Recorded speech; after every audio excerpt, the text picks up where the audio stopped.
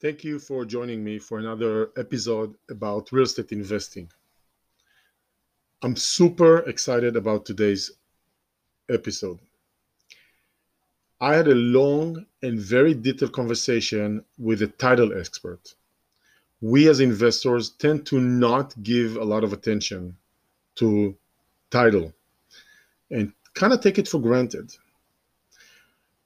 By the end of the interview I did with Steve, which you will hear in a minute, I told him this had been one of the most informative conversations I have had in a very long time. And I talk real estate and I talk to professional people on a regular basis, weekly basis.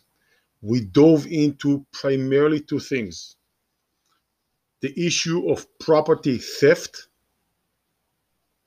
and things that tend to be neglected when it comes to title. I think this episode is super important for everyone to listen carefully, and I will even say take some notes. Enjoy the episode with Steve about title, property theft, and things we need to know or pay attention to when using a title company.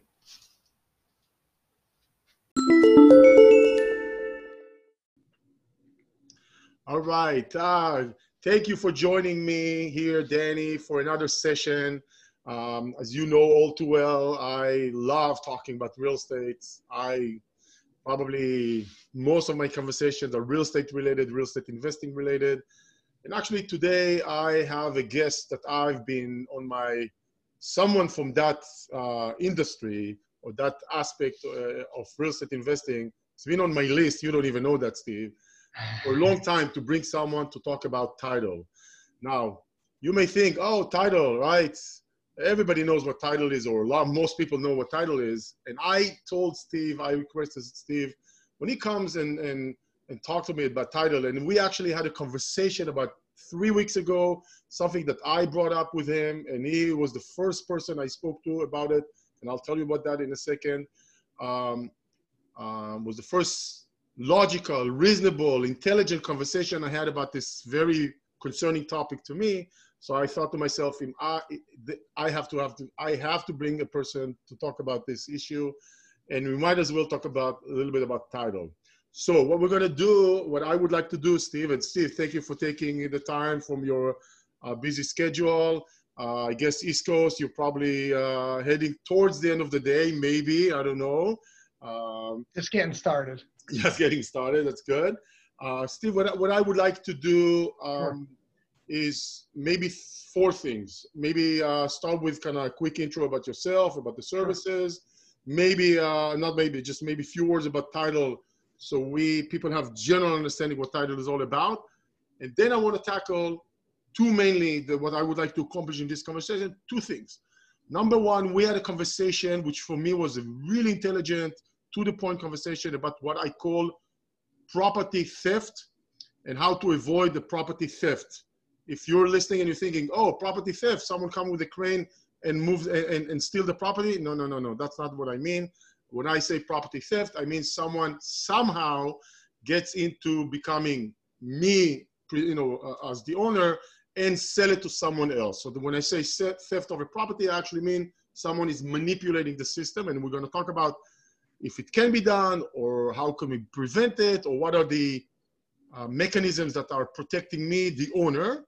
And then when we're done with this part, what I would like to talk is a little bit the more things title has to offer, or we should know beyond the basic, title, maybe stuff that many of us just use and don't really dive into. So without more talking on me, why don't you start, Steve, on your end with introduction and everything that I requested, and we'll just flow with the conversation. Danny, thanks. I appreciate it. Thanks again. Thanks for having me. I appreciate being a part of this. So my name's Steve Papermaster. I'm an attorney. I'm the president of First Title and Escrow. We're a national title and closing services company. We operate as a licensed agent in 40 plus states around the country, have locations and locations throughout. What we do and who we provide services to is everyone from the home purchaser that comes to us that is buying a property in a local area. It's going to be real estate agents, brokers, mortgage companies, right? Because banks, credit unions, all different types of lenders, as well as institutional type of clients, such as government agencies we work with as well. So we support them. It could be in traditional resales, or it could be in the default space where properties have already been foreclosed upon, and we're hired to run title, and we're hired to cure those title issues. And we can talk about that a little bit later. And then we're hired to then do the resale transaction to a new buyer, which could be an investor, or it could be another company that could be buying this property to then go and rent out. So those are the kinds of clients that we service. And then you asked me, title. So what is title? What is it all about? Remember, what we do as a title company is we're responsible for two main things. We're responsible for searching, right, to make sure that whoever has come to us on someone's behalf, a consumer's behalf, to confirm that that person owns the property, right, that they were vested in title. Someone transferred that property legally and properly to that person or persons. Then our other job is to confirm that the transaction takes place properly, wherein there's either refinance transactions going on, there's a new equity loan, there's a resale being done. So that means is we act as an escrow company for taking money in from certain parties and then dispersing it out to other parties. So there could be real estate agents involved, there could be lenders involved, there could be lien holders or judgment holders that need to get paid, a number of different parties. So we sort of act in that capacity. And in the middle of all that, we actually issue an insurance product, an insurance policy, either to a lender or a buyer, of either commercial buyer or residential buyer. We issue them a title insurance policy, which protects their interest and their ownership in the property. And also, depending upon what kind of policy they get, it could cover them for risks, not just from before, but could cover them for risks later on as well. So that's generally what title is all about. The transaction itself, for those of you that have bought a house before, you could have signed a contract for a piece of property. You could have closed that transaction in 10 days, or you could have closed that transaction in 4 months. Depends upon a lot of different factors. So in that time period, we're doing a lot of different things, from getting payoff statements and reviewing the land records and title, and then all the way to we get to that day where everyone's signing documents and close. So I hope that was a good enough of an overview for you. Very good. Absolutely. Thank you for that. And then now let's kind of, go back to the discussion we are having. Maybe I should present the scenarios that I presented to you, which have been bugging me for about 15 years. And I've been kind of sitting on it in the back burner. And let me put it in plain, simple words. As someone myself who knows real estate very well, I would say the inside of real estate, of the mechanisms, for many, many, many years, I am very surprised to see that relatively the situation of relatively rarely happens where someone steals the property from me and resells it to someone else. And when I say steal, someone is fraudulently, right? Maybe by using a fake ID or by using a fake operating agreement, if it's an LLC or whatever multiple mechanism needs to take place, presenting themselves as me, listing the property, or maybe even doing without listing, and selling the property, a property, to an unsuspected buyer that everything seems to be kosher and okay, doing it very professionally to make it look all well. So there's no red flags, nothing stinks, nothing smells like, okay, maybe something is off here, because they know the ins and outs of that as well. And in a way, I can wake up one day, because let's face it, I don't check title online or for my title property on a weekly, monthly, 6 months, whatever basis. I may do it once a year if I just want to confirm something, and even that is not, I would say very, like it's not frequent. And especially when we're talking about investment properties remotely, obviously I don't live in the property. I'm talking about situation that someone is not visually next to the property. It can still be in my town, just I don't see it on a daily basis. Can kind of manipulate the system and steal my property and sell it, and the buyer is unsuspecting. So when we talked about it first, I told you, am I going crazy here? First of all, how come it's so easy? Second, how come it's not happening like crazy, like much more? And third, that was my main question that we were kind of getting to talk about, like how can I protect myself, or what are my remedies should something like this happen? Sure. So, all right. Couple things. Obviously, it's a big question. There's a lot going on there. Thank you. I'm trying. For you, yes. So first off, for someone to have their property, quote, stolen and it get resold to somebody else, it's not just being done. There's not just one person involved in this. You have to remember that. There's going to be, you need to remember what we talked about. Remember what we do as a title company, right? There needs to be a criminal in the middle that is basically doing that property transfer, and we'll talk about that. And then for that property to be resold again, there needs to be a title company in that transaction in the middle that's doing that closing. So either the title company is not doing their due diligence and their research of selling the property, or, hopefully they're not in cahoots, right, with the seller who's trying to sell that to an unsuspecting buyer. That's funny. There's even advertisements that people probably hear on the radio today, buying a certain product to prevent their home from being stolen today because there's so much of it going on.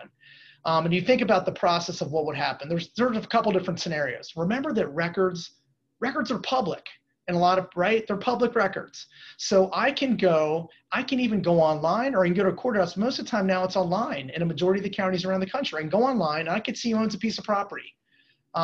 Very easily. And anyone, if you understand how deeds are done, there's three different kinds of deeds generally that are done today.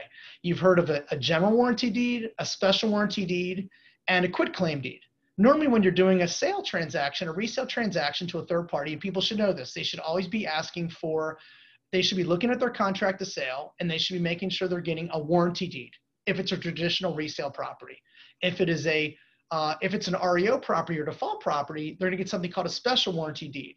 And the difference there, a lot of people don't understand that the difference there is they're giving a special warranty deed because that owner doesn't have personal knowledge of that property. They owned it by virtue, in a lot of cases, of a borrower defaulting and then the property being foreclosed upon, so they don't have personal knowledge of that property. However, they're warranting their valid title to it, but they're not warranting anything special to the property. Anything that could have taken place within that property, they're not warranting that at all.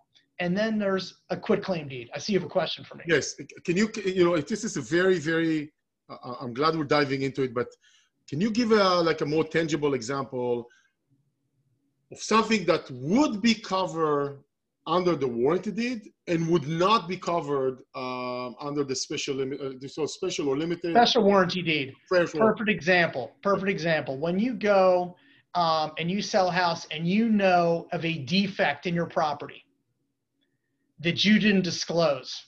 If you know that your property, for example, if part of your house was in a sinkhole 6 months ago, right? And then they went and they fixed it and they took care of it and they filled it. In most states, you're going to need to disclose that. In states where, for example, someone was murdered, you need to disclose that. Was a property used as a drug den? Things like that you need to disclose to a new homeowner. So in a warranty deed where something like that to happen, you would have to then disclose that. And if you didn't disclose that and it was later found out, that you can then go and sue the seller directly for damages because they didn't disclose that. You'd have to, of course, calculate those damages. And those are items that an institutional owner of your property would know, right? And they wouldn't be entitled, they wouldn't have the obligation to get that information. So there's some examples, right? They're rare examples, but that's a different type of deed. Right. Then there's a quitclaim deed. A quitclaim deed is you're basically saying, I don't warrant anything related to this property at all. You get whatever we give you, and whatever title says, title says.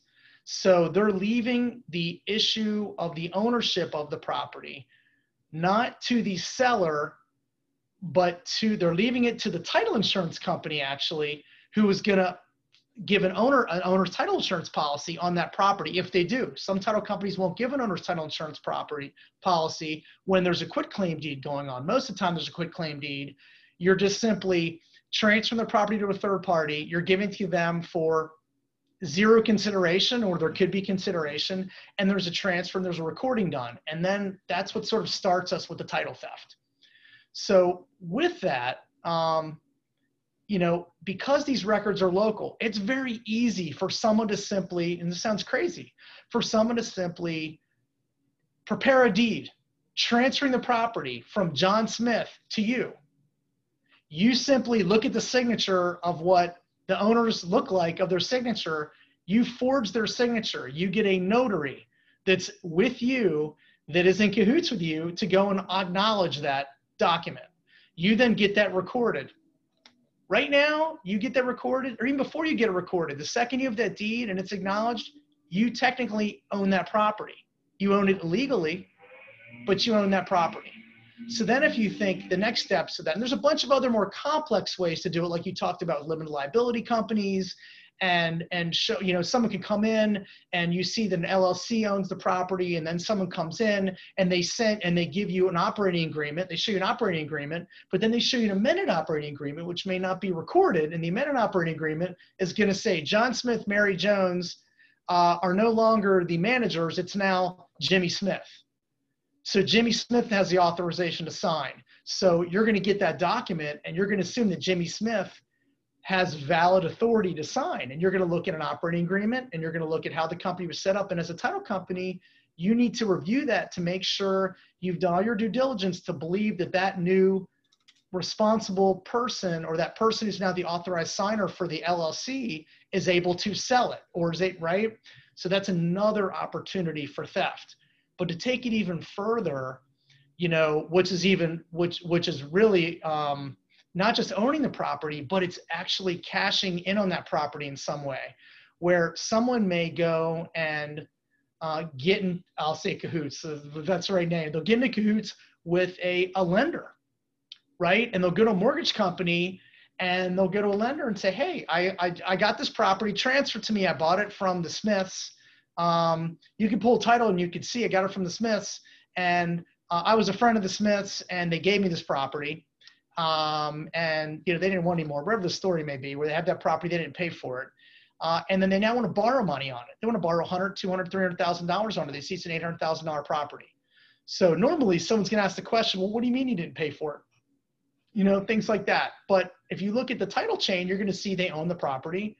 They get a lender to lend them money on the property. They go to closing. They then get dispersed a couple $100,000 loan. And you hear stories about that person, whether they're using a fake identity or real identity, whatever that may be. They go ahead, they go to closing, they get that cash out.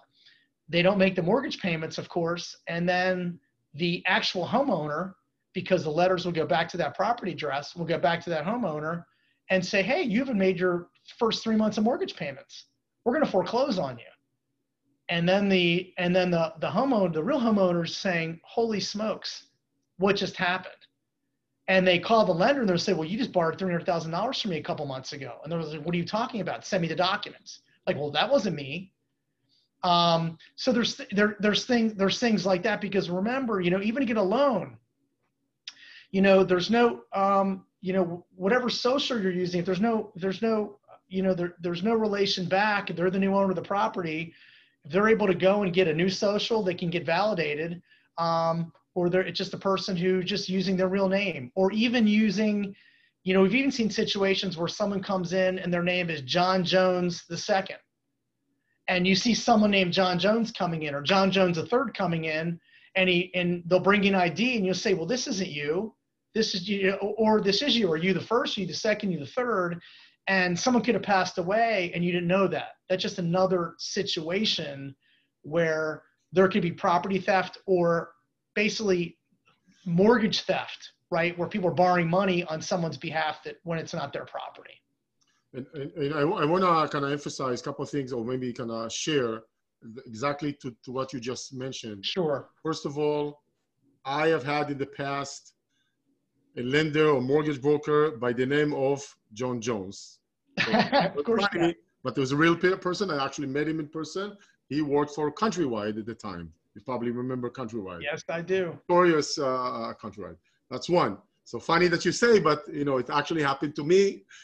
Second thing, I have been involved in a transaction as a buyer where there was a cahoots between the appraisal, the bank, and the developer seller. So I know personally, as an investor, by the way, the two people from the developer, two that I know, 2 or 3 people from that developer, big company in Florida, actually ended up sitting in federal prison for 5 and 7 years. I don't know about the third person, but 2 of them actually, did time in federal prison. So this is actual, story that I have not been involved in, obviously anything related to it. I was just a consumer buyer who bought into that, our project. So just kind of, to say that if it sounds far-fetched or doesn't exist, it does. Unfortunately, I've seen it, No doubt. And the appraisers, and they've actually created technology now. You hear about the use of AVMs now, automated valuation models, to help validate. And there's even so much more data to validate the appraisals, because what was happening is you'd seen a lot of areas where the prices went up before the financial crisis. They went up so high, you'd see row houses, for example, that were probably worth $15,000, $20,000, and you started seeing valuations coming from appraisers at $250,000, $275,000, where there was just no validity. And what happened is you realize the appraiser did all the appraisals on all those properties, and they were just using comps after comps of other properties, and there was no validation for that entire development. You hear about the same loan officer closing all the units of one development because they were the one in charge of all the loan officer and then one appraiser. They're in charge of validating, and they were all in it together. Right. Okay. Unbelievable. Yeah. So as a consumer, is there anything I can do, or what can I do to prevent something like this from happening? I think that's the best solution if possible. And then, if it did happen to me, what are my remedies? If that I could get my property back. Sure. So 100%. So sort of a couple things. So the person that got their property stolen, it's a major problem, right? They have to first deal with a lender to disprove that they borrowed the money, in case there's a lender, and then they have to file what's called a quiet title action. It's a complaint to quiet title to basically confirm that they are the owners of the property, right? And then eventually that person's gonna be brought to justice when there's fraud involved. In a lot of cases where the fraud is found out, there's then corrective and confirmatory deeds done, so you don't have to file, you don't have to go through the process of quieting title.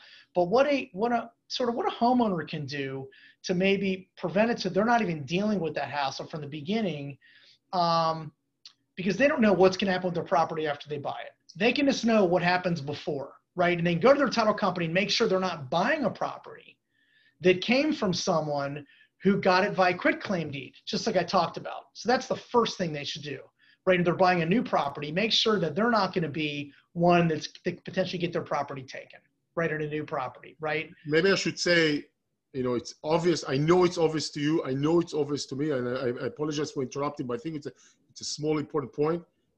I always tell my clients, and nobody is actually questioning it, always, always, always, always buy with a title company. Yes. Always. I mean, This is not like, no. Right. Always. It's relatively cheap for the risk you're taking. And the reason is exactly a title company should pick up on those questionable, let's just put it at this point, questionable,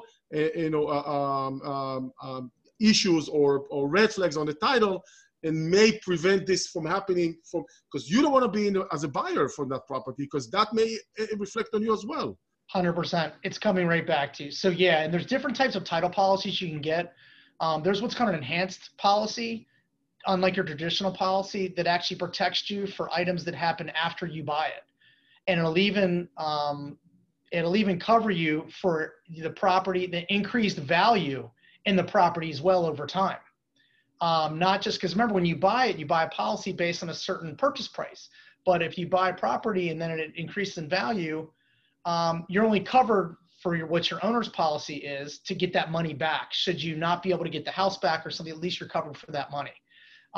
And you're covered for an increased amount of money based on market value, not purchase price. Correct. Thank you. Market value versus purchase price. So, so that's what you could do before you buy property.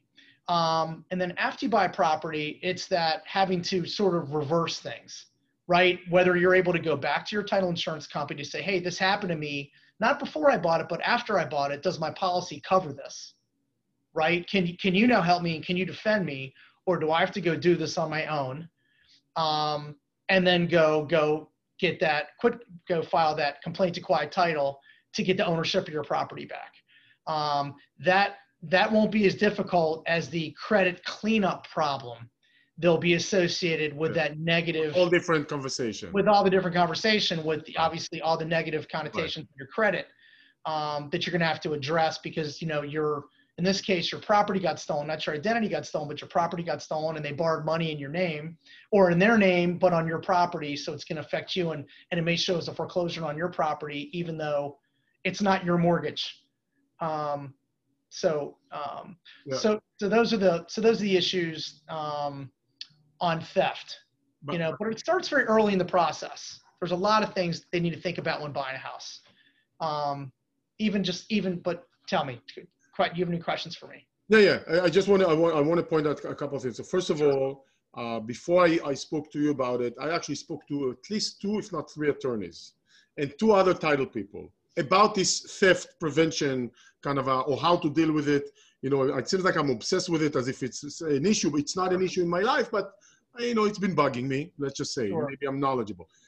So it's funny that you kind of talk about the credit because one attorney kept saying you should protect your your Social Security and do a lock on your Social Security so you have prevention from property from identity theft. And I kept telling her, listen, stealing a property, the title, has nothing to do with it. Nothing to do with it. You can do multiple locks, and she wouldn't. You know, she was just attorney, real estate attorney.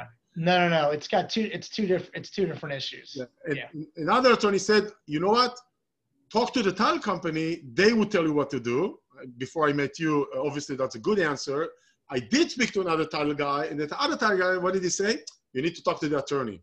Right? It was crazy. Nobody would.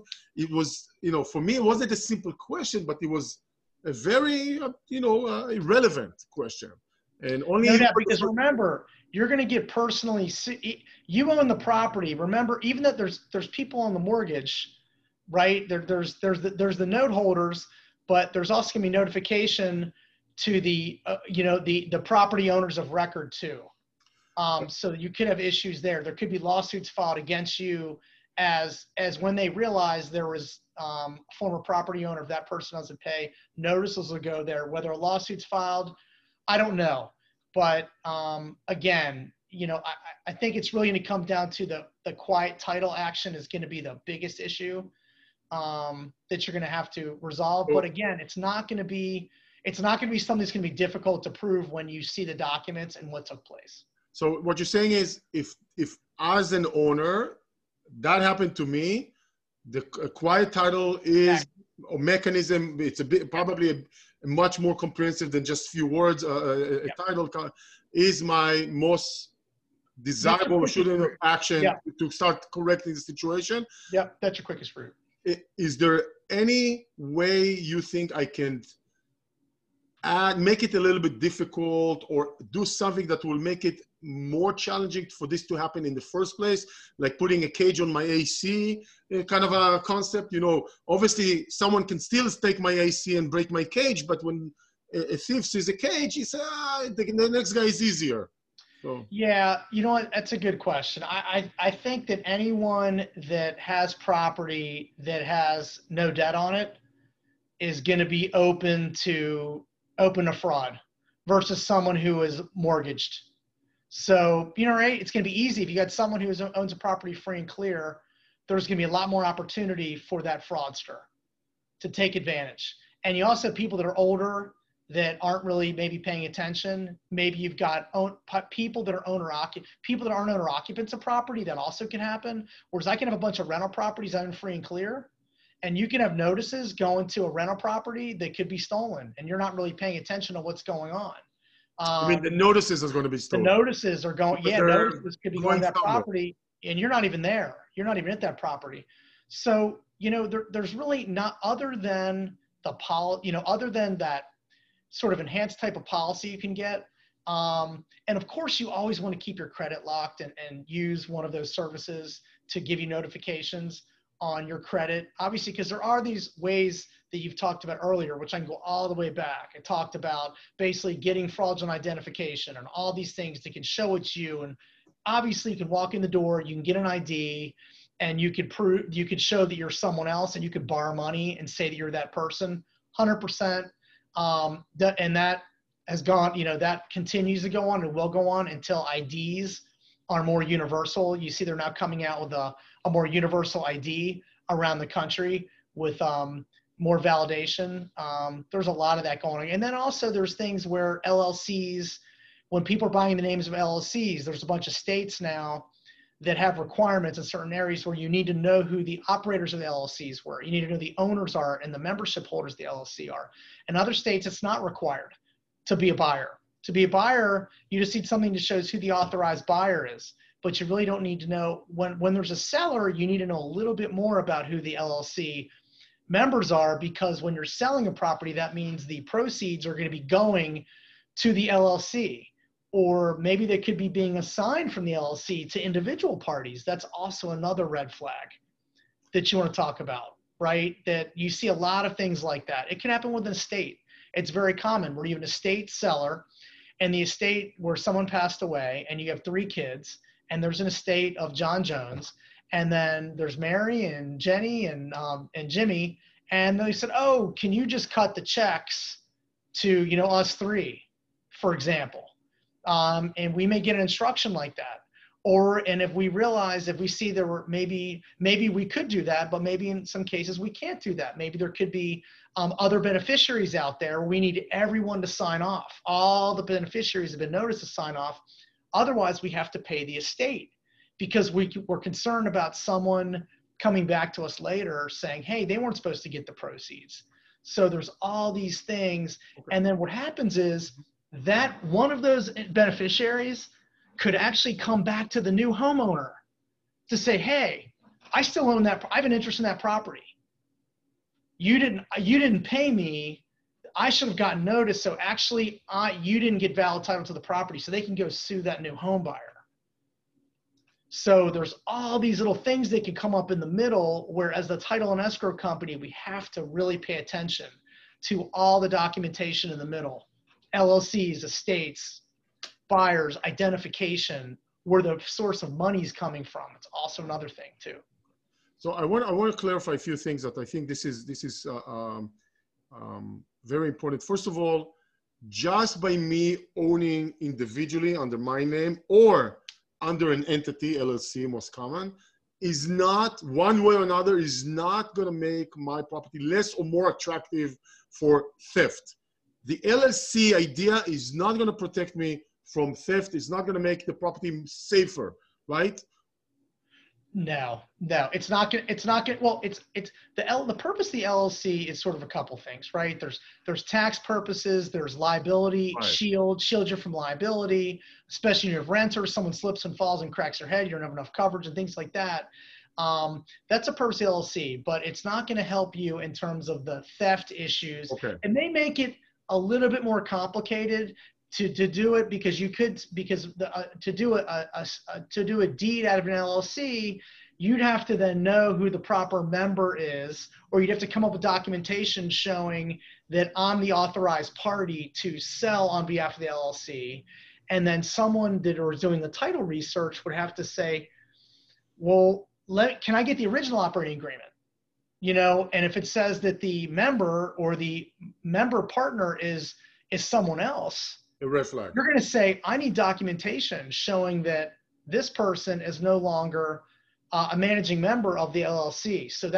So with respect to your question, the LLC would make it more difficult, actually. Okay. Because they'd have to add that additional layer of protection. Okay. To validate that sale. So that's an important point. I think that's a very important point, because in me trying to perfect how to prevent it, we may find kind of through discussion that LLC is not perfect, but may make it a little bit more multiple steps involved to correct to perpetuate the fraud. Right. Okay. Now, two other things that I want to kind of clarify is.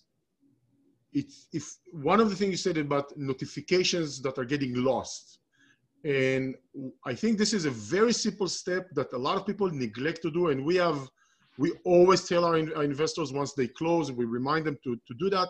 It's a simple thing called make sure your mailing address is correct with the county, which so many people neglect to do it, and I don't know why, and it leads to multiple issues. But Here's the thing I've learned, and this is kind of why it's kind of one of the things that's kind of spiked all this conversation for me. On one end, yes, I know for you it's obvious, for me it's obvious. A lot of people neglect to do that, too bad. But I also found that when I needed to update the address of my rental property or properties, that the simplicity of doing so was it was crazily scary, meaning no identification. Hi, hello by email, Mr. County Recorder, whatever. Can you update? Yes, done. That's it. No, not a notary, nothing. So that means on one hand, if you don't have, if it's from the beginning, it's the property address, it's not your mailing address, you can bet on it that the mailing is not going to go through. The tenant is going to throw it away. You just do that. They know that. But the second thing is, even if I've done it correctly, I am just shocked how easy it was to change the address with the county. So right there, is there anything I can do to not make it so easy? Or, you know, because then Steve, you can go and say, search my name and just send to the, county with my email, say, hey, I moved to, I don't know, to Connecticut. Can send my email there. And then all the notifications are going to you. It's interesting. You know what? It's interesting. Every jurisdiction is going to have different controls for that. And I don't know what they're doing behind the scenes to validate or to follow up on those changes. But there's no way to lock down your address with a county unless there's actually required forms or notarization required or, anything like that. But I think it's just too paper intensive or too too much administrative hassle. Gotcha. For a county to validate it. So they're just going to say, okay, you're changing your address. All right, I'll send it there. I would say state mandated. Only change address through a title company. And then you have to do it. You charge a fee, but you have to do it properly, and it's safe. Right. It's interesting. The good news is the statements always are going to go to, well, if you have a mortgage company, right, they're always going to your mortgage company, like the tax bills, for example, right? They're going to get information because they've requested it. But again, there's so many ways you're identifying all these gaps in the system. And it's scary because again, it goes all the way back to all this information is public. It's shocking, but it's public and it's ripe for taking advantage of. Okay. And another idea that I want to run by you as to, again, make it difficult. You mentioned free and clear house, no mortgage, more sustainable, more target. And then if I own a free and clear house, no mortgage, no lien, is it a good idea to create, lack of a better term, and excuse the words that I'm using, I hope I'm using them correctly.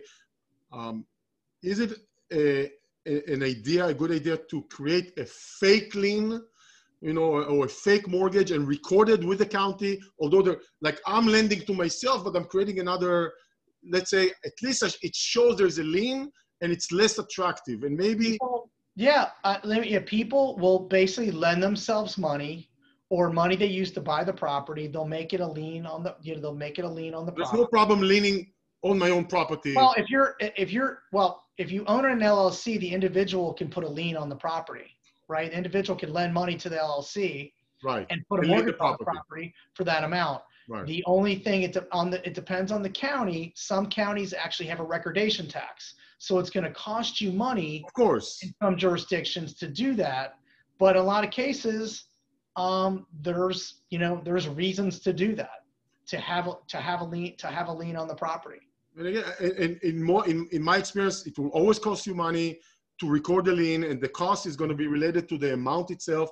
But hey, look at what we're protecting here. Maybe there is, you know, again, it's all about making it less attractive. So that cost all of a sudden makes it attractive, cheap. Yeah, no doubt. Where at least to transfer that property, they're going to be questioning that lien that's on title. So an unsuspecting title company at least is going to see some lien on title that's got to get resolved. Okay. Again, unless there's a title company in there that is just, you know, acting fraudulently, and, you know, it's going to, but all these things like that, you know, yes, those things can definitely help you. Okay. No doubt. Now, let's say, unfortunately, that happened and someone purchased my house. Let's go with the example of purchased my house, or even did a refinance with a title company. And I found about it a month, 2 months later.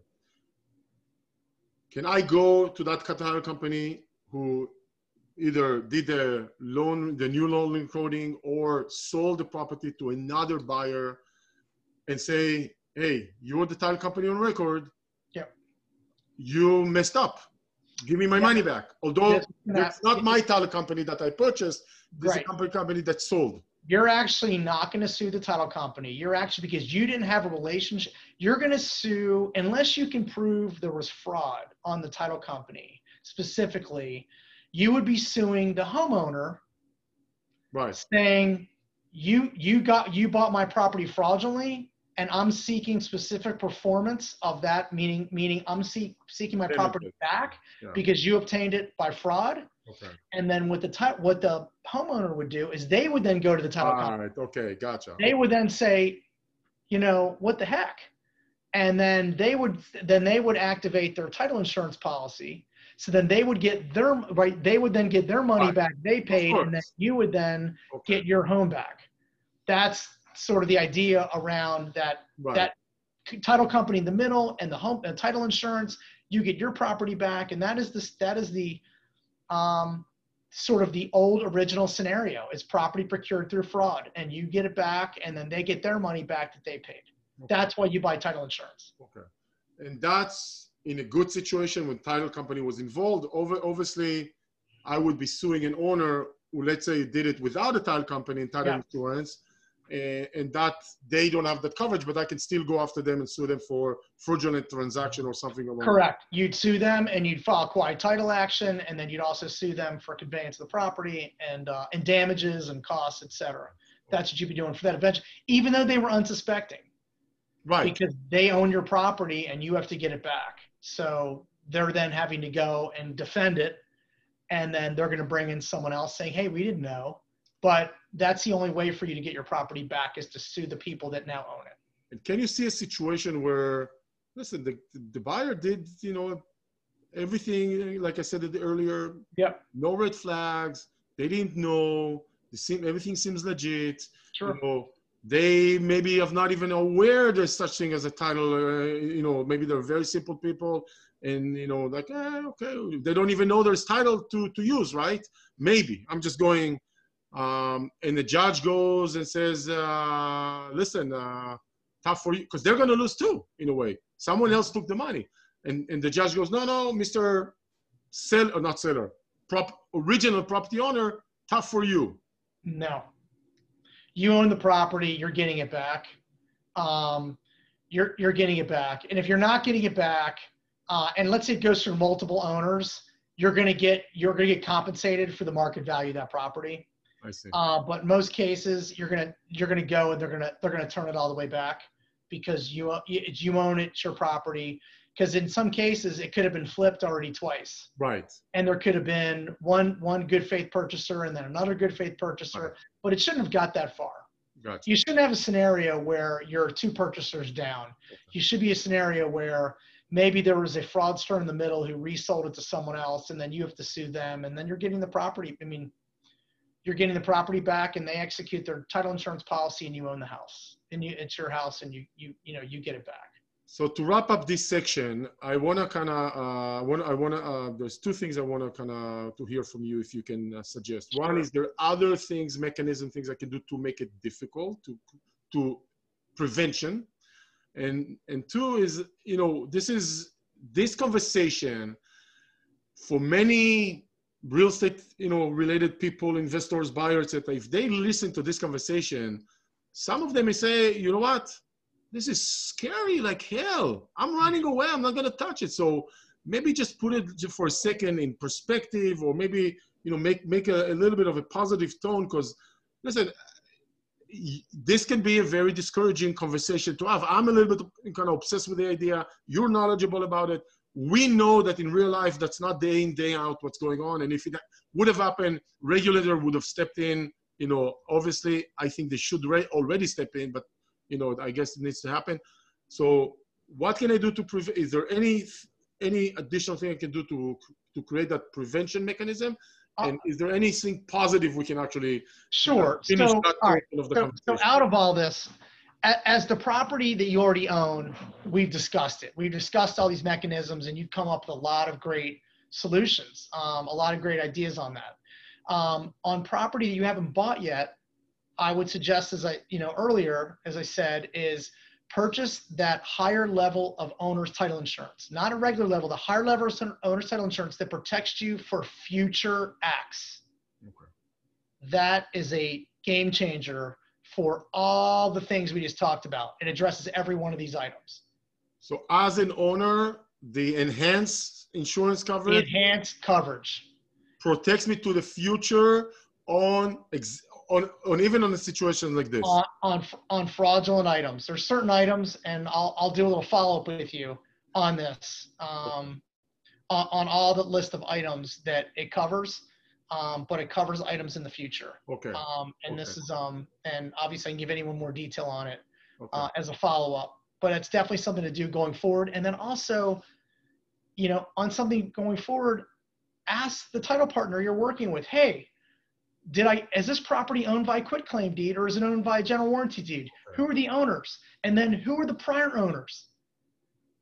That is the easiest way to see out of the gate who you're buying the property from. If it's an LLC, hey, that may raise a red flag for you. Okay. Hey, well then, did you confirm, the LLC was transferred the property in a valid way? So there's ways and there's questions. Love it. I think people could ask. I think for me, just this last minute is so beneficial because even if I thought about those things, you kind of put them together very, very clearly. The enhance is something I learned. I didn't know that that's available. I love that fact. To ask those questions just as a secondary mechanism to make sure. I think it's great. Those are, and of course, use title. For me, those things are rather simple, and even if they're not going to protect me, not guaranteed for protection, it definitely increases the chances of, or decreases the chances of some fraudulent thing happening in my transaction. Yep. No doubt. Okay. No doubt. Perfect. So I think this is an excellent way to kind of move into the second section, what we want to talk, and you actually started talking about it. So what things in title, I just learned of a new thing, the enhanced coverage. Are there other things I should know, or we should know, that are not commonly known or commonly missed? I know 2, enhance and ask those questions. That's already very important and worth the entire conversation. Is there anything else you can suggest And it has nothing to do, I'm not asking, it doesn't have anything to do necessarily with the theft of the first part of our conversation. Sure. Okay. So things that people aren't really going to talk about that are generally buying property, is, some are, some aren't, right? Some people actually don't know about the simple concept of a survey, of a boundary drawing on their property. Some people's real estate agent may not talk to them about a survey, right? A survey is something that basically draws the boundaries of your property. There's a boundary type of survey, and then there's a survey that's actually going to lay out all different types of potential restrictions on your property. Things such as easements, and you've heard of easements before, or rights of ways, are things on your property. And they even identify fence issues, like I talked about boundaries. So there could be issues that people don't really think about. It depends, in a lot of areas, it's sort of common, where if you're out and, let's say you're out in a more rural area, right? It could be very common that there could be barns and sheds that are crossing property lines that people don't think about. There could be completely new built housing structures because there's no zoning, there's no approvals process in more rural areas. So it could be common, you have things like that. There's also things such as easements and rights of way to properties that people haven't really thought about. So it's very common that you're going to have power companies, for example. They're going to have easements on your property where there's going to be underground lines. They're going to be under your property. However, what people don't sometimes pay attention to is there could be a right of way, or there could be some interest of a power company to actually come on your property and actually, place even equipment there or things like that. There was a scenario actually that happened in our local area a couple years ago. We're in the DC based area where there was a townhome development, and there's a townhome development that backed to power lines where we live, the back to power line area, and the development and the power lines were all separated by trees. So all the trees were set up over a long period of time. They're all grown out for a long time. Out of the blue, the power company comes in and starts clearing the trees. And of course, the incomplete homeowner association with all the homes backed up there said, what is going on? And the power company said, yeah, if you realize we have a right of way here, and we actually have the ability to take these trees down because we're going to be placing equipment on some parts of that property where the trees were lying. And they had the perception that they owned that property where the tree line was, and they didn't. So there's all these little nuances like that you need to pay attention to. There's a lot. There's the fences, there's a neighbor, and it's even common in some areas where you'll have in cities where this comes up in survey issues. Well, you'll see that a builder could have accidentally built a half inch over the property line. And they built it and no one paid attention to it. And the builder they spent $1 million putting, walls up on a 4-story multifamily building. And when he realized he went a half inch over the line, and sellers then the other homeowner saying, you got to take it down. So they got into a battle. So the boundary and the survey is something that people have heard about, but I don't think they really pay attention to it. And so the down and dirty is a property you're buying. Pay attention to your boundaries. Number one, pay attention to, is there anything near you or could be on your property line that's concerning you, right? So make sure you get a survey, right? And then there could be other reasons the survey, just like I talked about, with that issue with power and rights of ways and the ability to take trees down and things like that could affect you. I've seen things such as a railroad line ability to come through. Not that they're going to build a railroad in an area, but people should know that there are some things on the title to their property that could affect them adversely at some time in the future. And they just want to know about it. They want to address it. They want to see, is it something that they could get terminated or get identified or get some type of validation or invalidation. So that's one thing. Surveys are important. So what you're saying is, as a buyer, request the seller to provide a survey. Yes. Okay. And then ask that, if you get them to provide their survey, you then have them sign an affidavit at closing that says there's been no changes to the survey since you purchased that survey, or since you've owned the property, there's been no changes. And you want to get them to do an affidavit, and that's of course going to go along with your settlement transaction that you can then go back on your special warranty deed to go rely upon that document should something occur. And then that survey, of course, you're going to get examined, and you're going to have someone look at and identify what those issues are, so you can then question them to the seller or to the agent about that property that you're concerned about. Who examines the survey?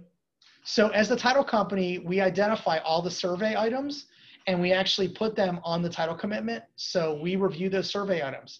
So we identify to the home buyer if there are items that they should be concerned about, they should ask about.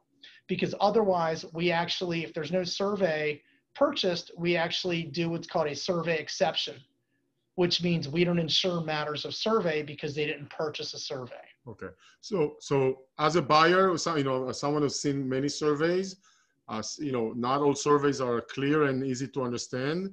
What you're saying is there is as part of the product you provide, because you insure the survey, you actually examine it, and you will present me, the buyer, with problems that you want, basically you want cover, that are on the survey, and that will tell me, hey, there's a problem, or there's not an electrical pole here, but the electrical company has the easement or whatever to put one in the future, should they want to. Yep.